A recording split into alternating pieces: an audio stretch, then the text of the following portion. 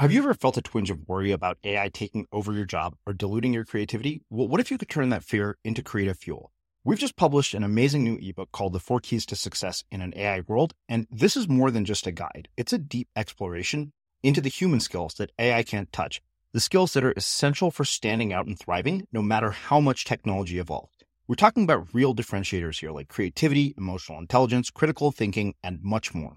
Inside, you'll find actionable insights and strategies to develop these skills, whether you're a creative person, a business person, or just simply someone who loves personal development.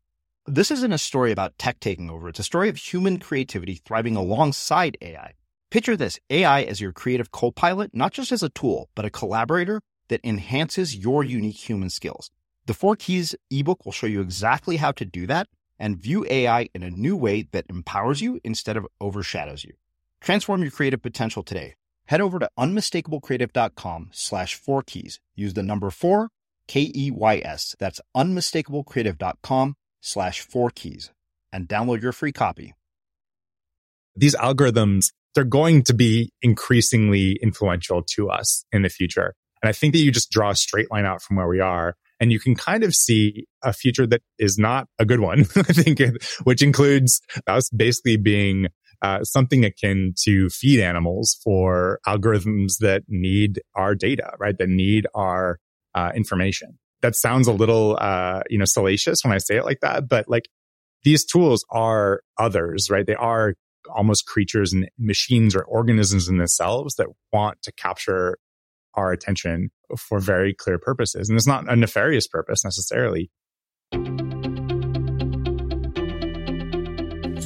I'm Srini Rao, and this is the Unmistakable Creative Podcast, where you get a window into the stories and insights of the most innovative and creative minds who've started movements, built thriving businesses, written best-selling books, and created insanely interesting art.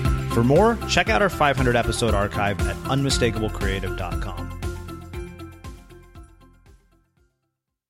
Tobias, welcome to the Unmistakable Creative. Thanks so much for taking the time to join us. Thanks for having me. Yeah, it is my pleasure. So you have a new book out called Outrage Machine, How Tech Amplifies, Disconnects, Disrupts Democracy, and What We Can Do About It. And you were referred to me by Matan Griffel, but right when I saw the title, I was like, yeah, I want to know about this because it's such a prevalent issue. But before we get into the book, I wanted to start asking, what did your parents do for work? And how did that end up shaping what you've ended up doing with your life and career? Yeah, well, thanks for the opening question, taking it to an interesting personal place. My parents were actually had kind of unconventional backgrounds. My dad was a musician who became a programmer and then a journalist in his kind of retirement years. And my mom it was a librarian who became a college professor and a writer. So she studied a lot of academia, and in academia, she studied Shakespeare and women's lit. So, yeah, broad range here. Yeah. Well, how did that influence you? I mean, and particularly when it comes to journalism, like if you think about how journalism has evolved and how much has changed from when your dad was a journalist to now. Like I remember asking Cal Fussman this question. He interviewed all these people. And I remember he said, when he was growing up, it was like Walter Cronkite was the single source of truth. And he said, and the internet changed all of that. So I'm curious, like how your dad's career shaped your own. And what advice did your parents give you about making your way in the world? Yeah. So my dad, when he was a journalist, and this is, kind of in the 90s and 2000s, he was a technology journalist for a while, and he was a reporter for the local paper that we in the town that we grew up in. And he, the local paper was this kind of bastion of community. It was this very kind of central place that everyone in my hometown went to for good information and news happenings. It was this kind of community feed, this place where people kept in touch with one another and found out what was happening. There's this really important hub for kind of understanding.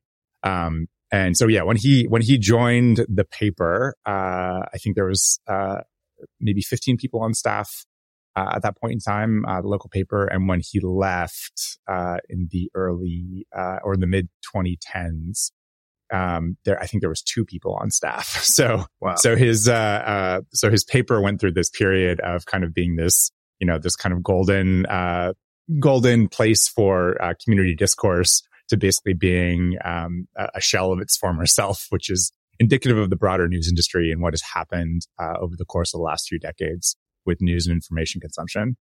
Mm-hmm. So, I mean, how did that influence like what you've ended up deciding to do? And I know you talk about this later in the book, but I mean, since you brought up, the local newspaper, like I was just thinking about the 2 local newspapers in the towns I grew up in. And I was thinking like, do I even remember the fucking name of the newspaper in Riverside? And I do. It's the Press Enterprise. But like the last time I saw the Riverside Press Enterprise on our doorstep was so long ago that I can't even remember when it was. But what are the consequences as a society for us not having a local newspaper or community feed? Like, because to be candid with you, I don't think I know half of what the hell is going on in Riverside. Mm-hmm. I don't know anything. Even in my Google News feed, there's literally nothing about Riverside in it. Right. Yeah, totally. Yeah, I think there's something to be really said for how important these central places were and still are to communities. Most of our attention in the last decade has gone to social media instead of traditional media.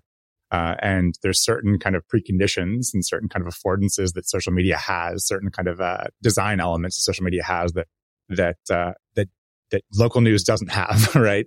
And there's actually strong correlation between democratic involvement in local politics, in actually having kind of a view of what is wrong in your local community, and having an available local newspaper. So yeah. As this transition happened from kind of, print journalism to social media, we lost a lot. We absolutely lost a lot in that transition. And, so I think growing up in that space and just like recognizing, so my sister, for instance, when I was very young, she was on the front page of our paper. I had a couple of like features in the paper when I was growing up as well.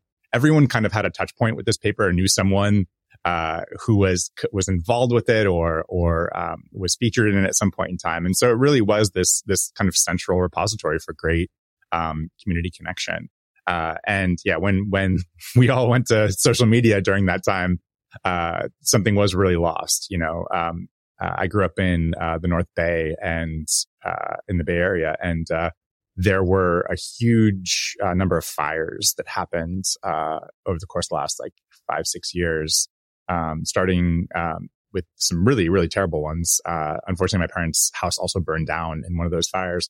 But I remember the actual reporting that happened during that time was fantastic reporting. People really, journalists going out and actually recovering some of these really important events and fires and people's lives had been changed. But most people still went to social media to get information. And there was a lot of bad information about the fires, but people went there because it was fast and because it was urgent and because they had been habituated to going on social media to find information on a regular basis. And it makes sense that, they would do that for sure. But something was absolutely lost, in that transition, mainly that like factual information actually has become much harder to find and rumors have become far more, pernicious and available as a result of social media. There are these kind of analogs to it, on social media. So there's like a Facebook group for my hometown now. But you go there and it's like, I'd say 30% personal branding and people promoting their own little things, in town, 30% kind of gossip, right? Like just literal gossip about stuff that may or may not be true. And then then maybe 40% photos and, people just kind of offering up stuff for sale or whatever else. So it has taken some portion of the place of the local news, but writ large, the thing that was lost was a real kind of window into the central organ of the community that everyone used. Well, like it's funny because I have, for all intents and purposes, basically quit Facebook. Like I have literally not posted anything there for like the better part of this year, and probably the same as Instagram. Like I scroll through Instagram like just to see what's going on and talk to a few friends. But one of the things that I always find fascinating about people who are like writers or journalists who predated all of this is the difference in their commitment to craft versus the people who are sort of like, like these millennial modern journalists who write for Business Insider. I'll give you an example. so Business Insider published this, like 30 lessons from 30 years from some girl. And I wrote, I do this every year on my birthday. Like I write, and mine was like the equivalent of like a book. You can find it on Medium somewhere. It's ridiculously long. And I submitted mine to Business Insider, and hers was just like literally like a list of one sentence each. Yeah. And I'm like, so this is what they prioritize, because I mean, to some of the points you made in the book, it's like clickbait. And it was, to me, that was just a commentary on like what has happened to our capacity for depth when it comes to our consumption abilities. But also, like, when you would talk to somebody like Cal Newport, you're like, wow, this also has like a pretty significant effect on our ability to create things of depth. Mm-hmm. Yeah, absolutely. Yeah, the internet has trended towards, and this is a function of economics as much as anything else, but the internet has started this process of really reducing, on the per click basis. It's much easier to get ad revenue for short stories versus long form content, right? Because the more short stories you consume, the better income stream that is for the online outlet. So that is like a fundamental problem. You'll see this happen a lot of times with kind of the stories that have these listicles where you go from, it's like one story, but you have to click through to the next page to get to the next list item, because that story is worth 15 times the ad value of a single story, where people are kind of slowly reading and calmly consuming their long form content. So the kind of listicalization of the internet is a real phenomena, and not a good one, I think, writ large. But that is definitely a function of the attention economy and the way it's designed right now, unfortunately. Well, I mean, your mother being a professor, your dad being a journalist, what did they teach you about truth, journalism, and craft when it comes to writing? Yeah, great question.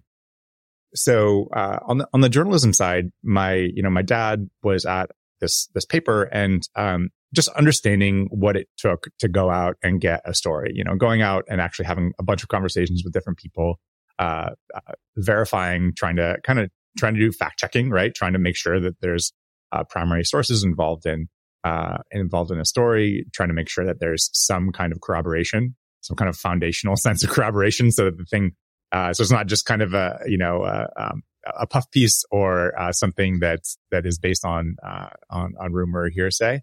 That basic kind of structure, just like watching him go out and trying to corroborate stuff, is really a critical, interesting thing that I think is not part of discourse about what journalists do. Journalists do have, a lot of kind of reputational capital on the line when they're putting things together. And so if you publish a falsehood, unlike on social media, you can get called out of it on that, and you can lose your job, right? So there's actually some professional risk involved with that, and that was really important and foundational for me understanding and writing about this book. So yeah, my book is very much about kind of how we understand the truth, right? What the foundations are of truth, and how do we know the difference between rumor or hearsay and actual verified information. And it turns out that is very knowable. Like, we actually do have fingerprints for good information versus bad information. And that's not something that I think is a common piece of knowledge, right? People tend to consume information online at face value a lot of the time. And they usually align that with their kind of moral dispositions or emotional dispositions, right? So if they see something that disconfirms their emotions, then they'll be like, I don't believe that. Versus something that kind of confirms their emotions, their emotional kind of tribal biases or their confirmation bias, then they'll share that onward, right? But that's not actually how we got ahead as a species. Like, we were actually required some really important structures to be put in place into how we share information. And so in my book, I go back way to the beginning of kind of the printing press and before, to try to unpack what it was that made both news gathering and academia different from other forms of information generation. And it turns out that both of these kind of institutions, journalism and academia, have really important structures in place that primarily have to do with being able to call each other out on what you might call bullshit, right? When one person says something that is false, then there's reputations on the line for the person that says the falsehoods. So and they actually get, called out or demoted or fired if they say the wrong thing. And you can find these knowledge networks, right? This is basically the creation, this difference between kind of viral information networks like social media and actual knowledge networks, which is places where a lot of institutions, individuals with reputations on the line are actually competing to call each other out on bullshit. And the result of that is actually better information for all of us. That's what, labs at universities do. That's what multiple journalistic institutions do, right? That are covering kind of the same area, the same beat. They'll be like, that didn't happen or that happened. And the result of that is actually, and that's like science, is how we got science in the first place, is people being skeptical of one another in these really controlled settings. But it's kind of the invisible, the invisible story of how we know so much about the world is the creation and evolution of these knowledge networks. Yeah. Planning for your next trip? Elevate your travel style with Quince. Quince has all the jet-setting essentials you'll want for your next getaway, like European linen, premium luggage options, buttery soft Italian leather bags, and so much more. And it's all priced at 50 to 80% less than similar brands. Plus, Quince only works with factories that use safe and ethical manufacturing practices. Pack your bags with high-quality essentials you'll be wearing for vacations to come with Quince. Go to quince.com/trip for free shipping and 365-day returns. Here's a cool fact. A crocodile can't stick out its tongue. Another cool fact, you can get short-term health insurance for a month or just under a year in some states. United Healthcare short-term insurance plans are designed for people who are between jobs, coming off their parents' plan, or turning a side hustle into a full-time gig. Underwritten by Golden Rule Insurance Company, they offer flexible, budget-friendly coverage with access to a nationwide network of doctors and hospitals. Get more cool facts about United Healthcare short-term plans at uh1.com.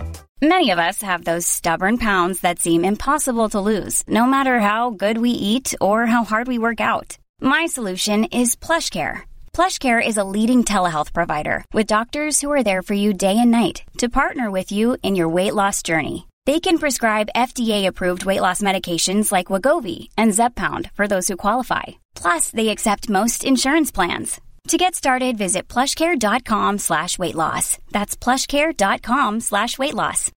Millions of people have lost weight with personalized plans from Noom. Like Evan, who can't stand salads and still lost 50 pounds. Salads generally for most people are the easy button, right? For me, that wasn't an option. I never really was a salad guy. That's just not who I am. But Noom worked for me. Get your personalized plan today at Noom.com. Real Noom user compensated to provide their story. In 4 weeks, the typical Noom user can expect to lose 1 to 2 pounds per week. Individual results may vary. Since 2013, Bombas has donated over 100 million socks, underwear, and T-shirts to those facing homelessness. If we counted those on air, this ad would last over 1,157 days. But if we counted the time it takes to make a donation possible, it would take just a few clicks. Because every time you make a purchase, Bombas donates an item to someone who needs it. Go to bombas.com/ACAST and use code ACAST for 20% off your first purchase. That's bombas.com/ACAST, code ACAST. As creators, we're always on the move. Whether it's a live podcast event, a pop-up shop, or a workshop, we're constantly interacting with community, and that's where Tap to Pay on iPhone and Stripe comes in. Imagine this. You're at a live event, a listener loves your merch, or a participant wants to sign up for your course on the spot. With Tap to Pay on iPhone and Stripe, you can accept their payments right there and then, right from your iPhone, so there's no extra hardware or no delays. Total game changer. It's not just for creators. Any business owner can do this. It's about making transactions smoother and much more personal, growing your business in your way. We've been using Stripe for our products and courses for a long time, and now with Tap to Pay on iPhone, you can take your business to the next level too. So visit stripe.com/tapiphone to learn more. Remember, folks, with Tap to Pay on iPhone and Stripe, your business is always at your fingertips. Yeah, I mean, I totally get that because my dad's a college professor. So I get that whole idea. And I want to come back to this idea of science. Like, you may have read it. We had a guy named John Petrocelli here who wrote a book called The Life-Changing Science of Detecting Bullshit. Like, he goes through like all the various forms of media, and he even like calls out TED Talks, even though he himself had a TED Talk about why TED Talks are bullshit, which I thought was pretty hilarious. Nice. But let's get into the book, because you open the book by saying, this book is about a machine designed to make you angry. The machine has a purpose to inform you of what's happening in the world. Its job is to get you to pay attention, and it has become exceptionally good at this task, so good, in fact, that it has found out what makes you, specifically you, very mad, and in the process has divided you. It's fractured you into opinions. It has asked you to be for or against each new issue it has served. This machine is our modern media system. And like, just as I was like reading that, I couldn't help but notice one of the strange paradoxes. And I like had this conversation with my dad constantly about the news, because, you know, he watches the news every night. I'm like, Dad, you're missing one fundamental thing here. The news, like, yes, you might think it exists to inform the public, but the primary purpose of the news is to sell ads. It's a business. And so how did we get here in the first place? Right. Yeah. So, I mean, I really try to, in this book, start from the kind of platonic elements of what journalism is, to try to understand how does the media work? What is it like? What is it doing to us? And what are its good things and what are its bad things? And try to take a pretty neutral stance throughout it, but with the general recognition that something is pretty wrong with the way that we process information. We get news now that is so omnipresent about what's happening in the world. We have so many sources of potential outrages, discontents, problems, right? The world is full of issues. The world is full of problems that need solving. But we are finite individual humans, and we can't expect to solve all of them. So there's this real mismatch with the quantity of available things to upset us and outrage us, and entertain us to some degree, right? Because sometimes sensational news is entertaining. But there's a mismatch between the number of problems that are available to us and our capacity to actually process those problems. So there's this filtering process, there's this filtering mechanism, which is traditional media, which tries to take the stuff that is most interesting to us and serve it to us, right? And get us to pay attention. And what I mean by pay attention, I mean literally pay attention, right? We are actually paying our attention because our attention is worth money to advertisers.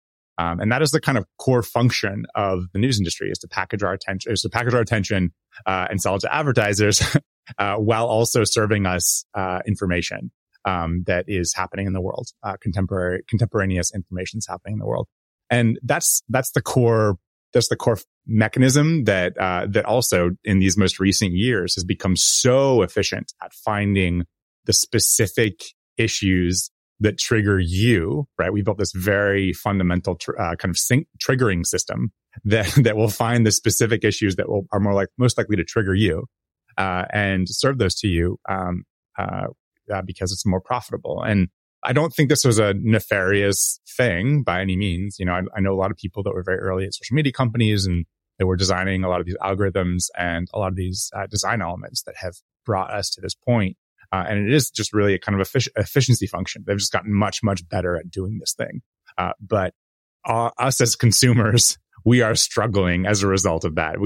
There's far more information than we can actually digest and find useful these days. So we need to figure out a better way of navigating this cacophony of urgent issues, because when everything is urgent, right, nothing is, right? If we're overwhelmed by the horrors of the world, then we feel paralyzed, right? We feel helpless. And that's not a productive place to be, especially in a democracy, because in a democracy, we require good information. We require shared information in order to solve problems together. Well, talk me through the history of various communication mediums, because I know you wrote about them in the book, like the printing press and radio, television. Like, talk to me about how this problem has evolved with each sort of iteration of what we consider the media. Sure. So each new media technology that comes along has a very disruptive period that comes in its wake. We tend to look backwards at the innovations and the tools that we use today, and we tend to think about them as being kind of lovely little miracles that we enjoy, right? We appreciate the fact that we can turn on a television and get live news streaming into our homes. We appreciate the fact we can turn on our radio in the car There are people who do that less and less these days and get live information about what's happening. We appreciate the fact that we can buy a book for cheap, extremely cheap, right? And get great information about what's happening in the world. But each of these inventions, in terms of how media is produced, each one had this period that involved a really explosive disruption behind it. And so, while I was writing this book, I asked the question. I was like, what is it about this moment in time that feels so problematic? Everyone has some feeling that there's something wrong. Like there's something going wrong in the world right now. Things are the future is an anxious place. People are anxious about the future. There's a fearful place. There's a lot of concern about what is happening. I just could not shake the feeling that this is a totally new experience, a totally new subjective experience in history. So I basically went back in history and I spent, 6 years researching this book. So it was a pretty deep dive, but I went back to every major media disruption from the printing press afterwards to look at these kind of these huge, chaotic, cacophonous disruptions to society that happened in their wake. And it turns out each one has a period of chaos that follows, right? So the printing press was this, fantastic invention. It was a innovation in its time, and it was basically 100-fold increase in output. So you could, previous to that point, just print a few pages per day, and all of a sudden you could print hundreds of pages per day.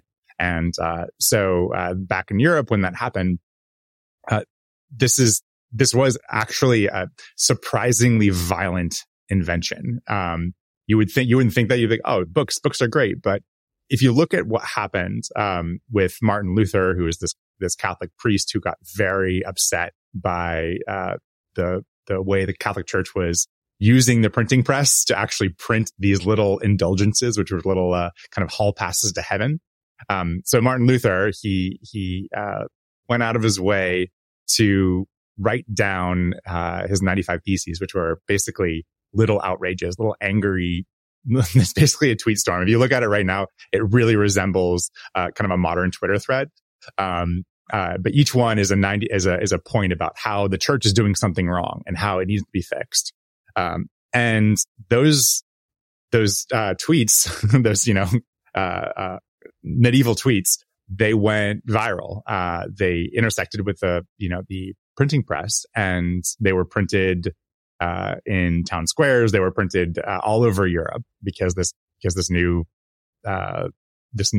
medium allowed for that information to spread widely. And the result was this huge upset to European society at the time, which ended up causing roughly 100 years of civil wars as society kind of reformatted itself to account for the huge new interpretations and understandings of the Bible, which was soon translated into a common language in common German from Latin for the first time because of the printing press. But there was this kind of cacophonous period of civil wars and massacres and viral misinformation everywhere that came as a result of the printing press. And we don't think about it that way historically, right? We wouldn't want to give up our books. We wouldn't want to uninvent the printing press. But there was this period afterward that was terribly upsetting for society, right? So it turns out each media technology has this kind of period afterwards. I call it this dark valley of hidden harm, because the harms of a tool are actually obscured by its widespread adoption. And it turns out, everything from the printing press, the telegraph, to the radio, to the television, each one has these kind of viral explosions of problems that come from misuse of these tools. And society takes a while to figure out how to make them useful and not harmful. As we're entering into the world of AI, and as these kind of new media technologies and new other technologies are coming into use much more readily, I think we need to understand this pattern, right? This is a pattern that happens when new media is a new tech comes into our lives. There's going to be harms that come from it. So we need to kind of get closer to this recognition of how bad it could be before it gets really bad. That makes sense. Mm-hmm. Yeah. Like, does it seem like it's, amplified this time just because of the scale? Because one thing I think that you alluded to in the book is like the major difference I think here is that what, these companies are able to do is to capture our information at scale and then also our attention at scale and then spread information at scale, whether it's, factual or not. Yeah, absolutely. So, this is a difference, a difference in degree can create a difference in kind, right? Ultimately. So this is new. I think that, the broader patterns hold from century to century and these adaptations to new pieces of technology. But this is a new time. I don't think we've gotten this close to the instantaneous ability to spread a single piece of information at the speed of light around the world. And that is kind of, we've basically maxed out the speed of information traveling between brains. That is a strange new superpower that we have, right? We were all kind of imbued with this superpower of telepathy for the first time as a species, right? Like I can think a thing, and as long as I can get it out of my brain and press send on the tweet or the X or the whatever it is, the post, I can get it anywhere on Earth, to the right audience, if it has the right ranking algorithm, getting it to the right people. And that is a real new liability in a lot of ways, right? But if you look at the types of information that tend to go viral, the types of information that tend to travel the quickest, it's not actually the best information. It's not the best sourced information. It's not the best understood information. It's usually stuff lacking context. It tends to be highly emotional. It tends to be, outraged. It tends to be things that people instantaneously emotionally respond to. And that's not great for sense making in the wider world, right? So if we're only getting the emotional hot take and not the verified, deeply referenced, understood version of an event, then we're going to respond the wrong way to that. And I think that's one of the core issues with modern internet. Let's talk about context, because I think that is one of those things that I feel is like completely, like I feel like we're context blind when we can, consume self-help books, when we watch the news, when we see things on the internet. And you say that without context, ambiguity can lead to devastating misunderstandings. This act of packaging a social post captures a moment without context, like an unflattering still image frozen from an otherwise cohesive film. It allows us to copy and paste the most salacious seconds from a much longer story into an unforgiving environment where it's primed for judgment. But what happens next is worse: context creep. Those who are most offended by this initial post want to share it with others, and in doing so, they inject it with their own editorial bent. Something that was already taken out of its original context is now placed in an entirely new one. And there are a couple of things that this reminded me of. Trevor Noah, when he did his final episode, he has this like probably 1 minute monologue where he literally says context is everything. And yet it's so frequently overlooked. And, the funny thing is, like, I had this bizarre experience where Glenn Beck found my book and, loved it, and I ended up being on the Glenn Beck show. And this was like back in 2013. I didn't know the first thing about Glenn Beck. I didn't even know who he was. Like, my dream media appearance was The Daily Show. So you can imagine how little I knew about Glenn Beck. But I remember when I shared that on Facebook, people were like, this guy's an asshole. I wouldn't want him to like make my book a bestseller. And I was like, okay, well, guess what? He agrees with me on something. So let me go talk to him and find out what that is. But one thing that really struck me, and I know he's said some like just atrocious things. Like, I've seen some of the video clips, was the difference between like the general public perception and who he actually was. Like, I ended up writing this piece about like the difference between persona and person and how media creates a mask, because all of us in the public eye are playing characters to a degree. So talking about the role that context plays, and more importantly, like, why are we so blind to context? Yeah, context is such a fascinating and important thing that, I think once you recognize how easy it is to lose context in our modern media ecosystem, it's hard to not see it, right? It's hard to not recognize how problematic certain media can be. So, every time we put a piece of information into social media or any kind of media, really, we're actually changing that information, right? We're taking it from its kind of original form, which is nuanced, it's long form, it's rich, and we're turning it into something else. So that, this is like a Marshall McLuhan thing. The media is the message, or the medium is the message, right? That when we actually turn something into media, we change it in a fundamental way. With social media, that change is very apparent in that you have oftentimes a character limitation. You don't necessarily know if it's a real person behind the actual post itself. You don't know if the bearer is trustworthy or not. You don't know a lot about the original kind of information when it goes into there. You actually just only know what you get from this small kind of text box of information that comes on their side. And so there's a couple things that I think are really important to recognize, that when context is collapsed into this, right, you're losing the kind of charitable interpretations of, especially if it's a contentious event, right? Something that happens. Say you and I have a discussion or argument, and it gets heated at one moment in time, and I say something, or you say something that's a little bit uncharitable, and we discuss it, and then we get to some kind of resolution about it, and we get into some more common ground around it. Someone can take this, this conversation we're having and cut out that particular piece of the disagreement in which, I call you a name and you respond in a mean way, and they can turn that into a piece of viral media.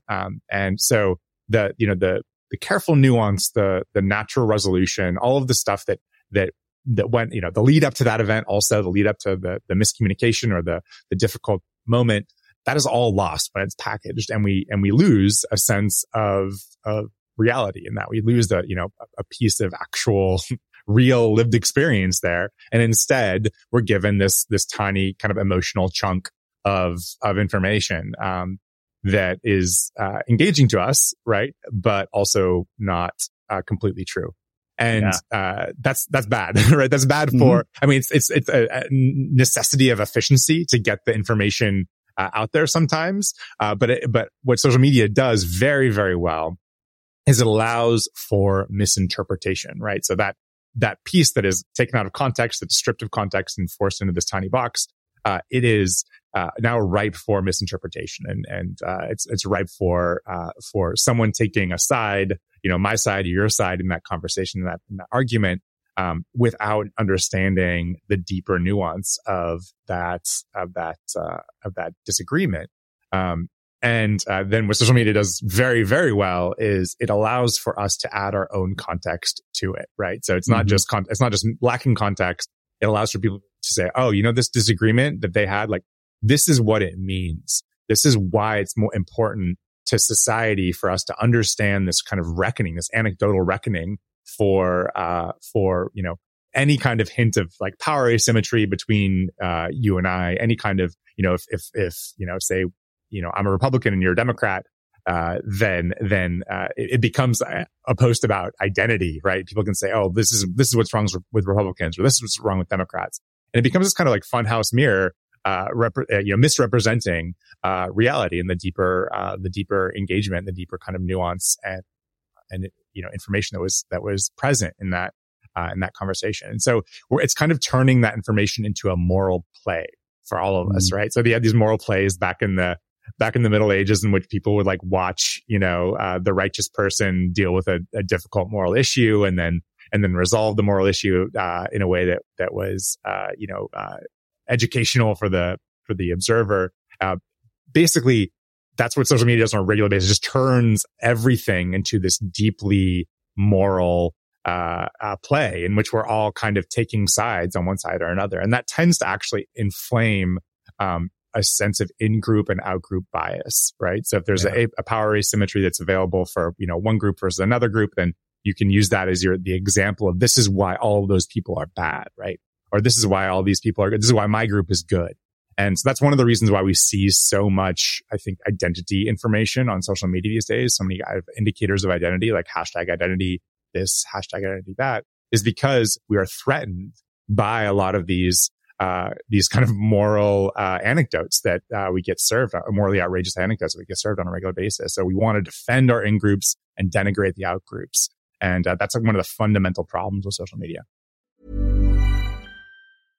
This is Paige, the co-host of Giggly Squad, and I want to tell you about a company that I've been loving, Olive & June. Olive & June gives you everything that you need for a salon-quality manicure in one box. And if you break it down, it really comes out to $2 a manicure, which is absolutely insane. It's also so easy to get salon-worthy nails at home with Olive & June. The difference between how your nails used to look when you did them yourself and now with the Mani system is a complete game changer. The best thing about Olive & June, too, is it's a quick dry. Dries in about 1 minute, lasts for 5 days, and full coverage in up to 1 to 2 coats. Visit oliveandjune.com/perfectmani20 for 20% off your first system. That's oliveandjune.com/perfectmani20 for 20% off your first system.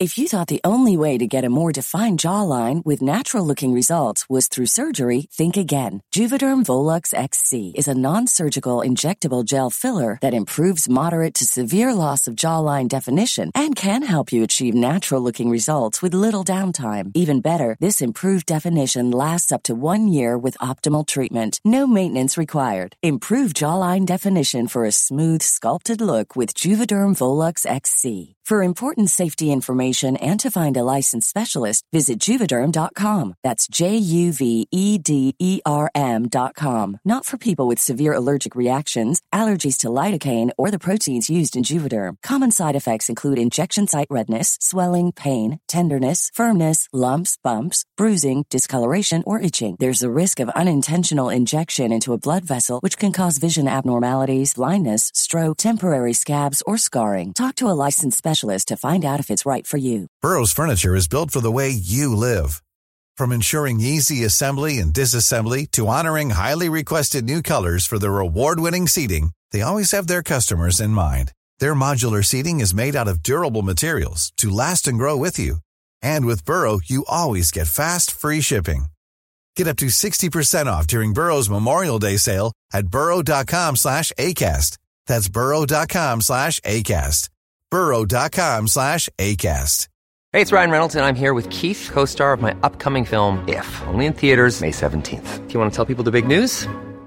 All right, I'll do it. Sign up now and you'll get unlimited for $15 a month and 6 months of Paramount Plus Essential Plan on us. MintMobile.com/switch. Upfront payment of $45 equivalent to $15 per month. Unlimited over 40 gigabytes per month. Face lower speeds. Videos at 480p. Active Mint customers by 531.24 get 6 months of Paramount Plus Essential Plan. Auto renews after 6 months. Offer ends May 31st, 2024. Separate Paramount Plus registration required. Terms and conditions apply if rated PG. I'm Sandra, and I'm just the professional your small business was looking for. But you didn't hire me because you didn't use LinkedIn Jobs. LinkedIn has professionals you can't find anywhere else, including those who aren't actively looking for a new job, but might be open to the perfect role, like me.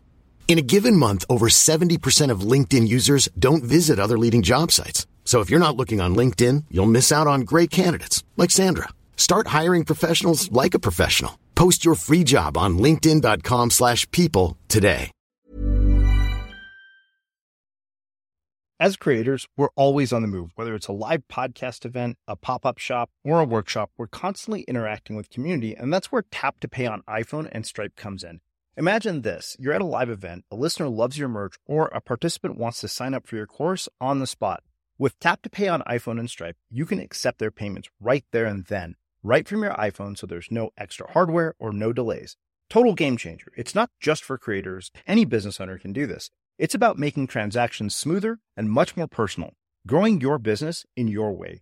We've been using Stripe for our products and courses for a long time, and now with Tap to Pay on iPhone, you can take your business to the next level too. So visit stripe.com/tapiphone to learn more.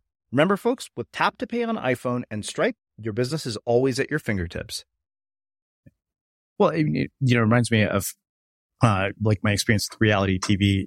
There's this Netflix show, Indian Matchmaking, that I was on. And I remember talking to my cousin when I signed the media release. He's like, it doesn't matter what the release says. Anybody can make you look like a jackass in editing.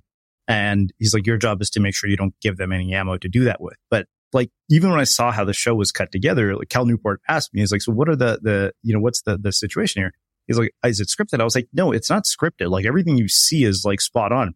I said, but I was like, the job of a reality TV producer is not to showcase reality. It's to entertain the audience. Reality is pretty fucking boring. It'd be like, here's Srini brushing his teeth. Here's Srini taking a shit. Nobody wants to see that. Right. It's like, let's find the crazy, like, it was pretty, like, and, the girl they matched me with, like, basically became the villain of the show. But like, she, in a lot of ways, like, gave them so much material that they ended up building the whole season pretty much around her. Because like, I remember talking to them, they're like, when she would talk, they're like, keep the camera rolling. Do not turn that thing off. Right. So that's, one thing that this reminds me of. But I think that, there's no way we're going to get out of this conversation without talking about like politics and elections because of the role that it played. And there's one thing that caught my attention is that graph that you have of like media attention by candidate. Right. I think you know what I'm talking about, right? Yeah. Yeah.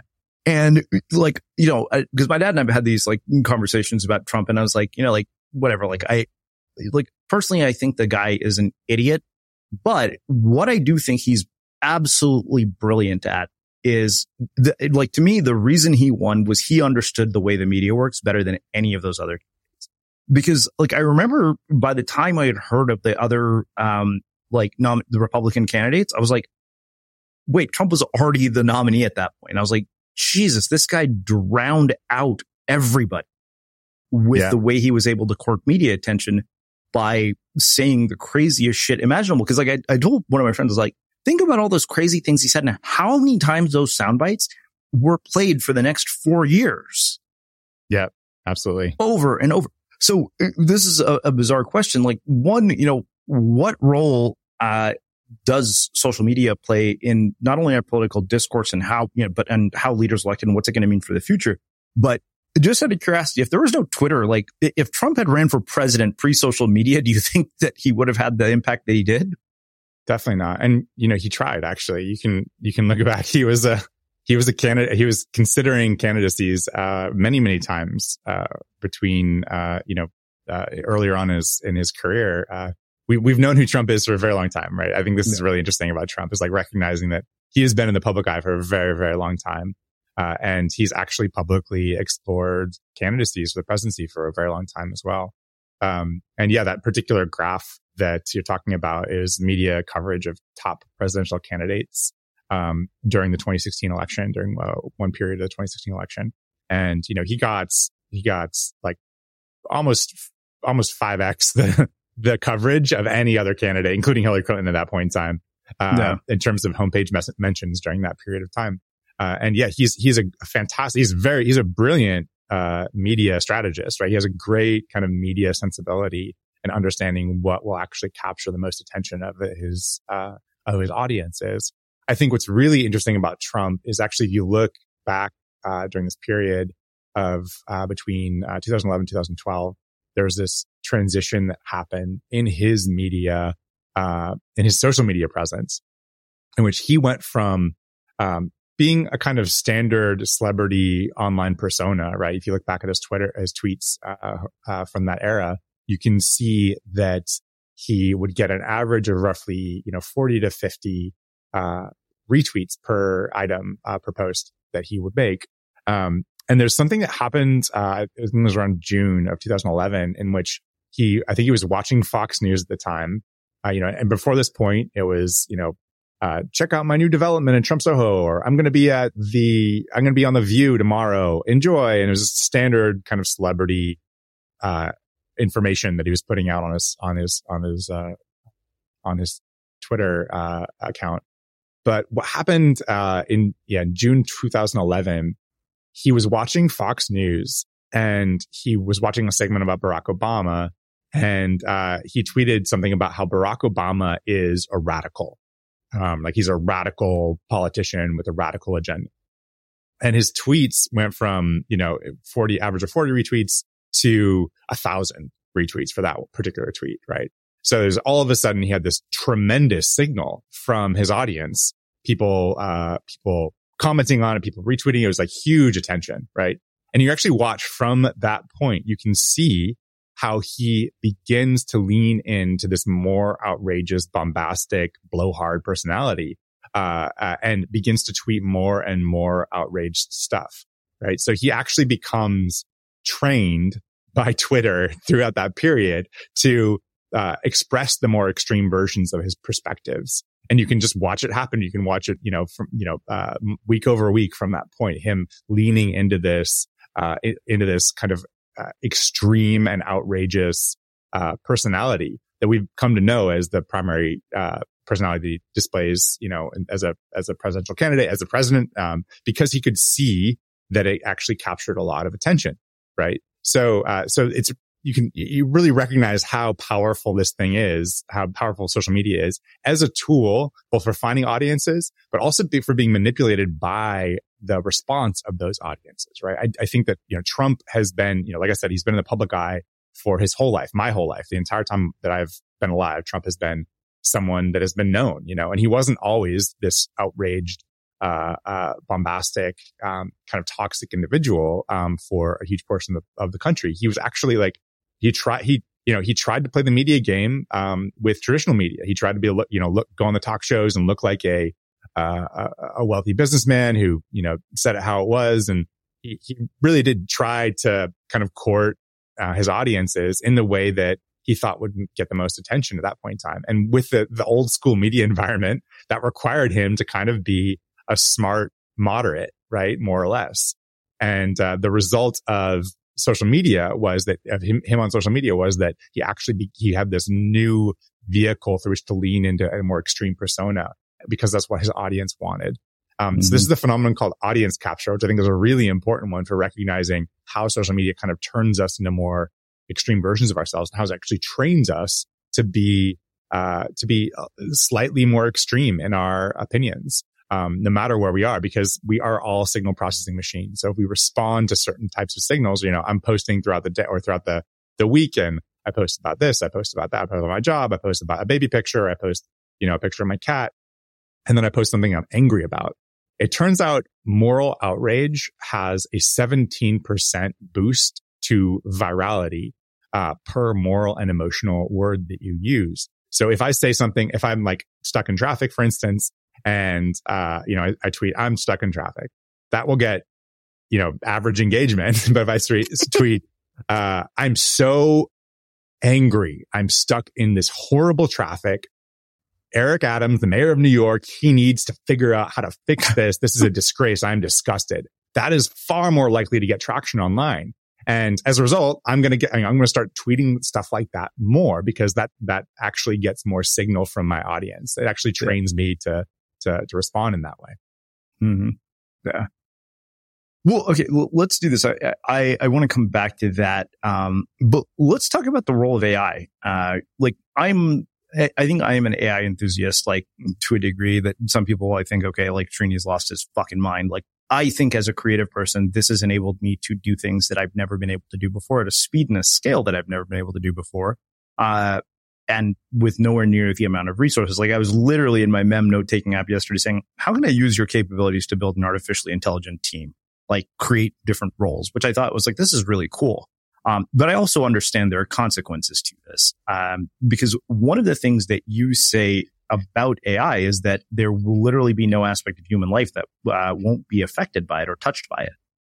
Right. Yeah. I think that AI is a huge new technology. It's a huge new media technology also, because, right, it's really just taking kind of the corpus of all of human information and turning it into a new kind of digested form of media that we have available to us. So I think that, I think AI is going to be an enormous, already is deeply disruptive, to our species. The strike in Hollywood. I don't think that would be happening without, AI right now. I think we're going to see a lot of industries going on strike in the near future, because, this is going to upset a tremendous number of, historically, good paying jobs, that kind of thing. But I think the bigger issue with AI, I don't think you need to have, a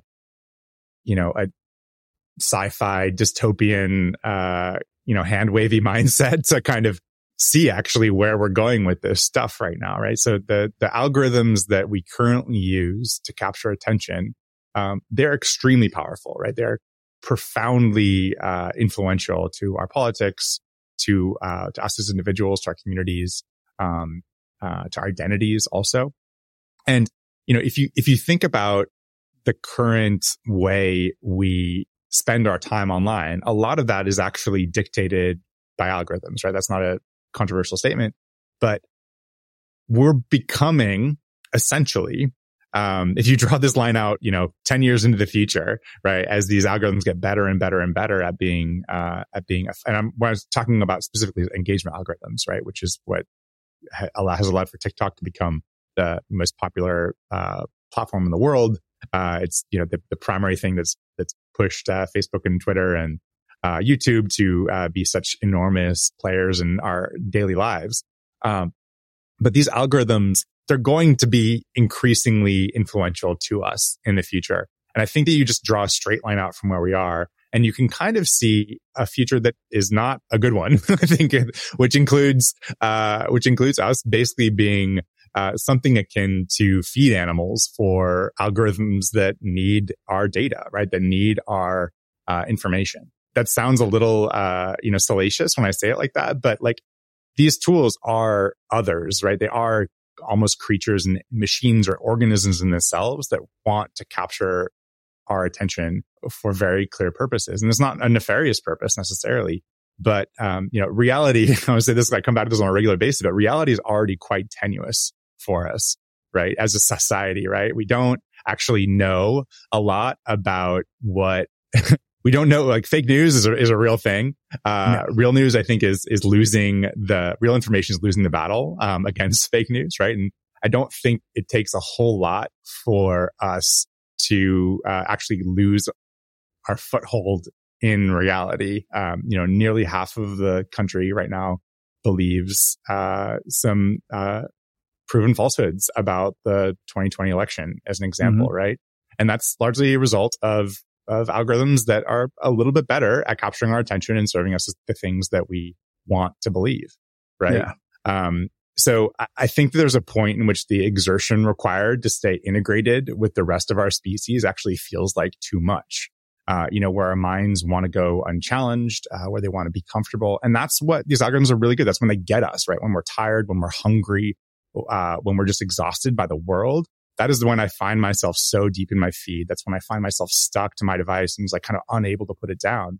And, that's where they take hold. That's what, when we're sad, when we're depressed, when we're disempowered, when we're feeling like the world doesn't have something for us. That's when we're stuck in our feeds. So that's what I'm concerned about is that, basically reality, shared reality. I mean, qualify shared reality becomes actually a difficult and inconvenient thing for us as we become more dependent upon these tools for understanding the world. Well, to go back to, what you said about Trump and like what he found was like we're being as manipulated by these algorithms as, by the audience's response to us as much as, we're feeding these things. You actually quote this thing where you say, according to Stanford economist James T. Hamilton, he suggests there are 5 economic questions that explain what comes out of a reporter or producer. The 5 economic W's: who cares about a particular piece of information? What are they willing to pay for it? What are others willing to pay for their attention? Where can you reach these people through media outlets? When is it profitable to provide that information? Why is it profitable to provide that information? So this got me thinking, one, how in the world can responsible journalism coexist with an ecosystem that rewards people for being salacious? If you think about it, it's okay, well, if I'm running a media outlet, which I am, and it's okay, I can have something batshit crazy go out that generates a shit ton of ad revenue. Or I can basically, play it safe. Obviously, the person who does the former is going to come out ahead. And I remember seeing this CBS documentary once about a sweatshop, in China somewhere. I think somewhere in Southeast Asia, there was a sweatshop. And it was going to be on CBS, and it was about Nike. Nike happened to be sponsoring the Olympics that year on CBS. So they killed the documentary. Right. And to me, I was like, okay, wait, that's a small problem, but on a bigger scale, how can you have a media system where people are rewarded for producing things that are salacious, outrageous, and, create emotional responses in people. And at the same time, be responsible in terms of how we produce. Yeah. So that's a great frame, I think, for thinking about, that's a great, also a horrible story, right? That there was, people that, inside the media organization that killed the story, because it was related to a sponsor. But if you think about it, right? If you are the CEO of CBS at that point, you have a fiscal responsibility to do that. Nike sponsoring the Olympics is worth hundreds of millions of dollars to your company. Totally. And even if you looked at any of the things that company presidents said during the 2016 election, I saw an interview with Jeff Zucker, the CEO of NBC. Somebody was like, did you keep Trump on because he got good ratings? And he kind of smirked. Les Moonves literally said this may not be good for America, but it's been damn good for CBS. Yeah, totally. Yeah. I think CNN made $1 billion in gross profit. Yeah, I wondered, I was thinking to myself, these media companies are going to really losing a shit ton of money now that this guy is out of office. Right. Right. He's still selling ads for us, right? He's still generating. He's still very much in the news. Yeah. Yeah, definitely. And, he could well be, the front runner as well for that. He's currently the front runner, but he could well be the primary candidate next year as well. Yeah. So I think that's a really important thing. I'm curious, how did you know about the story that it was killed? That particular story was killed? To be honest, I'm pretty sure it was a YouTube documentary that I saw about sweatshops, and it was a journalist telling this story. And that always stayed with me because it got me, because, we have advertisers as well on a podcast, and it just got me thinking about wow, will I kill a story for the sake of ad revenue? And if I were to, if it was hey, here's $15,000, you got to not air this one episode, that'd be a hard thing to say no to. Yeah, totally. Yeah. That's and I've had people who've emailed me and asked me to take certain episodes down. So we had Mark Elliott from Nexium here who wanted to share a different side of the Nexium story, which was a more positive side. And I was willing to hear him out because I was like, okay, look, I'm not invested in Nexium in any way at all. I want to hear what you have to say, and it pissed somebody off. One of my listeners actually emailed and said, I wish you would take it down. Yeah, totally. I think what you're speaking to is this fundamental need of, news and media producers to stay in business, right? If a newspaper can no longer support itself, it is literally forced out of business, right? And profit and influence are needed for it to survive. So if it becomes unprofitable, then it won't actually keep living. And we have all been born into a media environment. Most of us were born into a media environment that included this whole enormously powerful set of institutions that was the old guard media, right? It was the big three networks. It was the major national newspapers, and they together, constitute this kind of cartel of information, of new information for us, right? That provided, both an enormous service to society insofar as it actually gave us information, kept us on the same page about issues that were important at the day. But it also did kill certain stories that were inconvenient or not part of the narrative, right? I'm always surprised at how I go back to the 60s and the 70s and in the United States to try to understand how crazy of a time that was in the United States, which is basically there was over 2,000 bombings, domestic bombings in the United States in the early 1970s in 1 year, right? And people didn't know about those because they weren't covered, right? They were literally terrorist bombings, domestic terrorist bombings that were happening all the time during that era. But they didn't hear about it because it wasn't pushed through the mainstream media. And similarly, if you look at that the first few years of that decade, you had the assassination of JFK, of MLK, of RFK, and of Malcolm X within a 8 or 9 year period, right? Just people were just, major politicians and mainstream people were just killed on a regular basis. But still, when I talk to people that were alive during that era, and I ask them, how is that different? How did that feel at that moment in time compared to now? And almost universally, they'll say, "Oh, now is worse." Right? Now is worse because back then it felt like we were still kind of on the same page. Right? So there was this giant, kind of hand, right, that was over the top of all of our information consumption at that moment in time, which was the mainstream media that would force us to consume a certain type of information.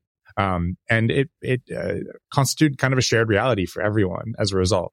And there's, I don't want to be too nostalgic about that era, because there's a lot of things, a lot of minority voices that were lost during that period, and a lot of people that didn't get their stories told, and a lot of really important narratives that weren't leveled for us to reckon with. But it also did keep us more or less on the same page and allow us to kind of cohere around a shared reality. So then that era is gone. I want to be clear, like we're not ever going back to that degree. Information is going to find its way out to all of us. But there is something that I think is interesting and different about today that's important to recognize, which is that currently we have people whose reputations and profits are actually bolstered by appealing to the biases of their audience, right? While before we had, when you have a whole lot of different media organizations checking each other's biases and running stories against one another, then you actually have basically reputations on the line, and people are called out for saying falsehoods on a regular basis. Today, we actually have benefits for appealing to those biases, and those benefits outweigh the detriments. So, if I want to build an audience online, it's much smarter for me to try to find out exactly what they want and serve news stories and information to them that appeal to those biases in a fundamental way. And to, get them riled up about stuff. One millennial focused publisher, major editor of a major millennial focused publisher, told me, it's not our job to challenge your opinions.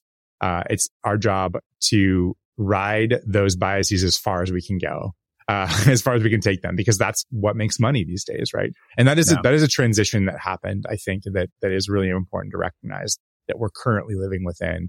And that's how, falsehoods get huge, people that spread falsehoods get huge followings online. And that's how we've ended up in this kind of cacophonous information environment where it's very difficult to tell what is real and what isn't real.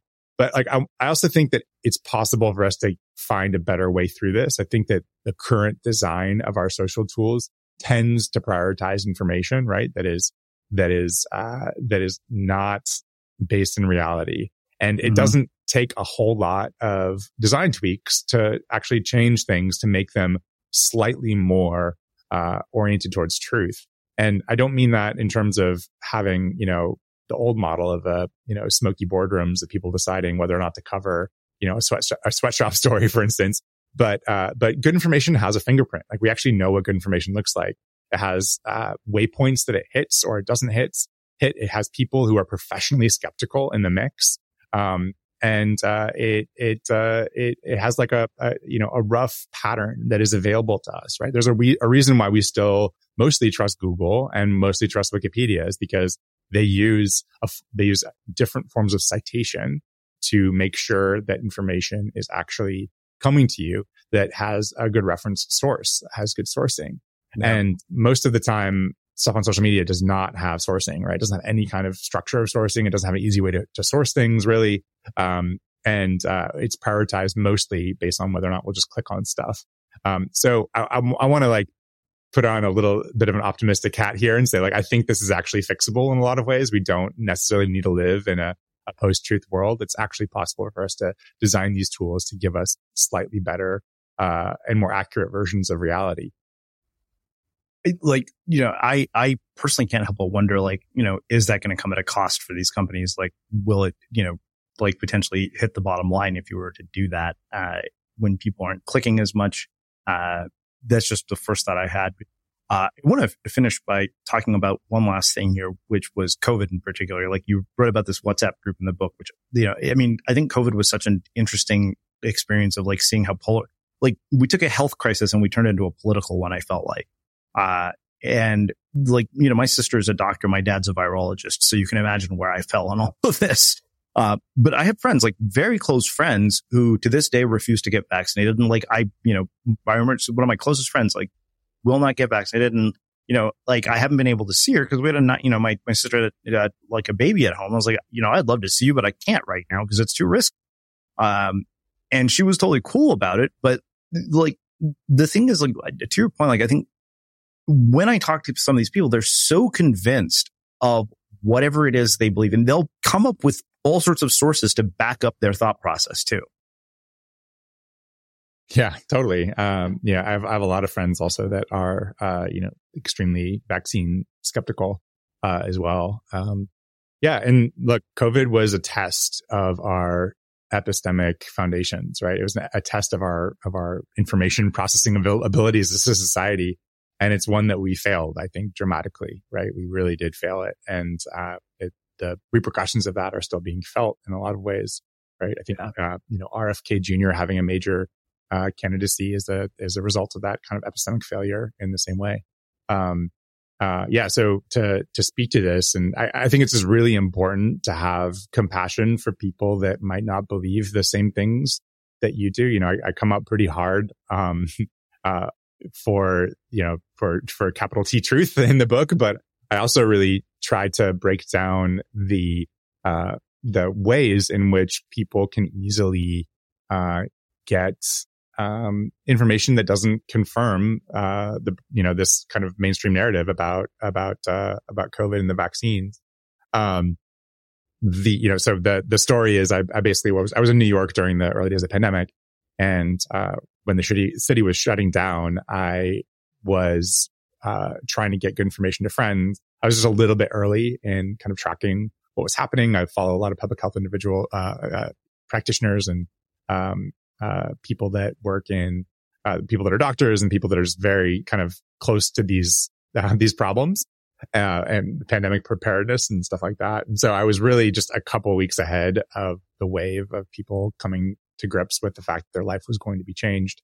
I was part of this WhatsApp group that just was, it was just a fire hose of terrible rumors, gossip, and misinformation about what was going on during the pandemic. And, people were saying that there's going to be a run on the banks, and people were saying that the city was going to be shut down. There's going to be martial law, and, that the bridges were going to be shut down and people were going to get shot. And it was a scary time. People really didn't know what to do. And so in my extended community, there was this WhatsApp group that was, it ballooned to about 250 people, that were trying to get good information about the pandemic. And, I was doing my best throughout it to try to help filter the crazy narratives that were coming in about what was going on. And it became basically a full-time job. I'm just trying to verify information as it was coming through, these crazy narratives that were coming through, WhatsApp.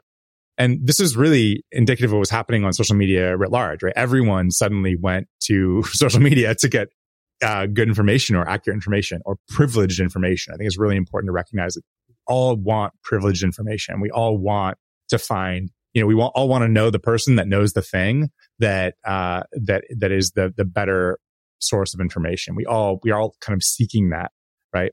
And I call these people trust proxies, right? We used to kind of think of Walter Cronkite, as you said, or Dan Rather as being kind of trust proxies for what is actually happening in the world, but they don't have the same sway anymore. Instead, we go to these people that are in communities that maybe look like us or sound like us or sound smart, that might be adjacent to the industry that we are trying to get information on, and we look to them instead. And a lot of these people are, there's like 1 or 2 degrees away from us. We might follow them online. They might be a friend. They might be a friend of a friend, but we look to them for accurate, privileged information. And I think it's really important to recognize, if you are far away in this broader network of people that do public health work, if you don't know any doctors personally, if you're not connected to a public health person, you don't know anyone that's working in an ER, if you're far away from these sources of information, then it makes a lot of sense that you might be skeptical of a vaccine, right? So I have some friends that are doctors that have actually worked on vaccine preparedness and also vaccine trials. And I know what goes into that process, right? They actually, how strict they are, how long it takes. It's kind of amazing that we even get vaccines after the end of this process because it's so expensive and so hard to actually make sure that things are going right and that there's actually good data showing that's effective. But if you're far from that process, like they might as well be aliens, right? Offering you up, a special injection that's going to save them from a disease that they've never heard of before, right? So it makes sense that people are skeptical of that. They might as well literally be aliens that are, come down from above saying, oh, you might get this disease, and this disease, in order to get this, get through this disease that you might get or you might not get, you need to actually get an injection. And so that's like, to me, understandable that people would feel skeptical of that considering our current information environment. So just to know about this like WhatsApp group, what I did to try to help, reduce the flood of misinformation was I woke up one morning in this process of, the city shutting down, all this crazy stuff happening, and people had made me a primary moderator of the group. One of the admins that started the group just made me the primary moderator because I had spent so much time and effort just trying to filter through the good information and bad information. And so what I did was I implemented some very simple rules for tracking, for people's posting on this group, which was, you have to post primary sources, no memes. You can't post memes. Memes are actually not great for sense making. They're more, they're clever ways of parsing, kind of political perspectives and giving us emotional hits and humor, but they're not actually helpful for us, in finding good information. So primary sources, questions are okay. Speculation is not okay. Rumor is not okay. And just doing that, just basically saying like, you need to source your statement. You can ask any question you want, but you need to source your statement and no memes. Just that, it cut out 80 to 90% of the garbage information that was going through this feed. And it actually became a pretty decent source for accurate news and information that was coming through, online. And so, just the process of sourcing, and like we went through this before, right? Like there's the history of this is actually the history of how we got to the Enlightenment, right? Like before we had the printing press, we couldn't even compare texts. We couldn't source anything because we didn't have enough books around to source information. As soon as we could source information, we could start to corroborate whether or not claims were true. Like you'd have a book that would have an alchemical incantation, next to an actual medical intervention, right? And like you can't figure out if that's accurate or not until you have something else to compare it to. So that process of citation is such a core piece of how we figure out what is true. And it's something that's very much missing from the current social web, and something that I think we could add in and make it much better. Wow. Well, this is clearly a very deep rabbit hole. So I want to finish with my final question, which is how we finish all of our interviews. What do you think it is that makes somebody or something unmistakable? I think that something that makes people unmistakable is their desire to be okay with the difficult process of finding the truth. Truth is really hard. And if you are willing to kind of sit with the ambiguities and not go with the immediate emotional reaction, but actually sit with some of the kind of difficult contradictions that come from the information that we're blasted with on a daily basis, I think it makes a huge difference to the quality of your work and your thinking. So I think that, really, really being willing to explore the gray areas, that's where the richness is. And that's where we can find much more accurate versions of reality. Amazing. Well, I can't thank you for taking the time to join us and share your story and your insights with our listeners. Where can people find out more about you, the book, and all the rest of your work? Yeah, you can find me at outragemachine.org. And there I have a Substack that I've been building and putting helpful tips and tricks about how to have a healthy relationship with social media, and how to kind of understand how to fix this current outrage machine that we're all a part of. Amazing. And for everybody listening, we will wrap the show with that. Hey, it's Danny Pellegrino from Everything Iconic.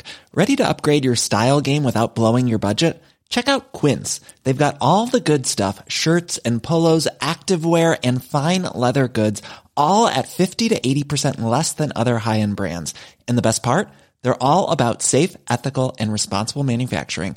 Get that luxury vibe without the luxury price tag. Hit up quince.com/upgrade for free shipping and 365-day returns on your next order. That's quince.com/upgrade. Hold up. What was that? Boring. No flavor. That was as bad as those leftovers you ate all week. Keke Palmer here. And it's time to say hello to something fresh and guilt-free. Hello Fresh. Jazz up dinner with pecan-crusted chicken or garlic butter shrimp scampi. Now that's music to my mouth. Hello Fresh. Let's get this dinner party started. Discover all the delicious possibilities at HelloFresh.com. Mom deserves the best, and there's no better place to shop for Mother's Day than Whole Foods Market. They're your destination for unbeatable savings, from premium gifts to show-stopping flowers and irresistible desserts. Start by saving 33% with Prime on all body care and candles. Then get a 15-stem bunch of tulips for just $9.99 each with Prime. Round out Mom's menu with festive rosé, irresistible berry chantilly cake, and more special treats. Come celebrate Mother's Day at Whole Foods Market. Planning for your next trip? Elevate your travel style with Quince. Quince has all the jet-setting essentials you'll want for your next getaway, like European linen, premium luggage options, buttery soft Italian leather bags, and so much more. And is all priced at 50 to 80% less than similar brands. Plus, Quince only works with factories that use safe and ethical manufacturing practices. Pack your bags with high-quality essentials you'll be wearing for vacations to come with Quince. Go to quince.com/pack for free shipping and 365-day returns. Imagine the softest sheets you've ever felt. Now imagine them getting even softer over time. That's what you'll feel with Boll & Branch's organic cotton sheets. In a recent customer survey, 96% replied that Boll & Branch sheets get softer with every wash. Start getting your best night's sleep in these sheets that get softer and softer for years to come. Try their sheets with a 30-night guarantee. Plus, get 15% off your first order at bollandbranch.com. Code BUTTERY. Exclusions apply. See site for details. When you make decisions for your company, you look for the no-brainers. If you have a lot of mailing to do, Stamps.com is the ultimate no-brainer. Use the Stamps.com mobile app to mail everything you need to keep your business running with up to 89% off USPS and UPS. Make the same no-brainer decision as over 1 million other businesses with Stamps.com. Use code PROGRAM for a special offer. That's Stamps.com, code PROGRAM. Have you ever felt a twinge of worry about AI taking over your job or diluting your creativity? Well, what if you could turn that fear into creative fuel? We've just published an amazing new ebook called The 4 Keys to Success in an AI World, and this is more than just a guide. It's a deep exploration into the human skills that AI can't touch, the skills that are essential for standing out and thriving, no matter how much technology evolves. We're talking about real differentiators here, like creativity, emotional intelligence, critical thinking, and much more. Inside, you'll find actionable insights and strategies to develop these skills, whether you're a creative person, a business person, or just simply someone who loves personal development. This isn't a story about tech taking over. It's a story of human creativity thriving alongside AI. Picture this, AI as your creative co-pilot, not just as a tool, but a collaborator that enhances your unique human skills. The 4 Keys ebook will show you exactly how to do that and view AI in a new way that empowers you instead of overshadows you. Transform your creative potential today. Head over to unmistakablecreative.com/4keys. Use the number 4, KEYS. That's unmistakablecreative.com/4keys and download your free copy.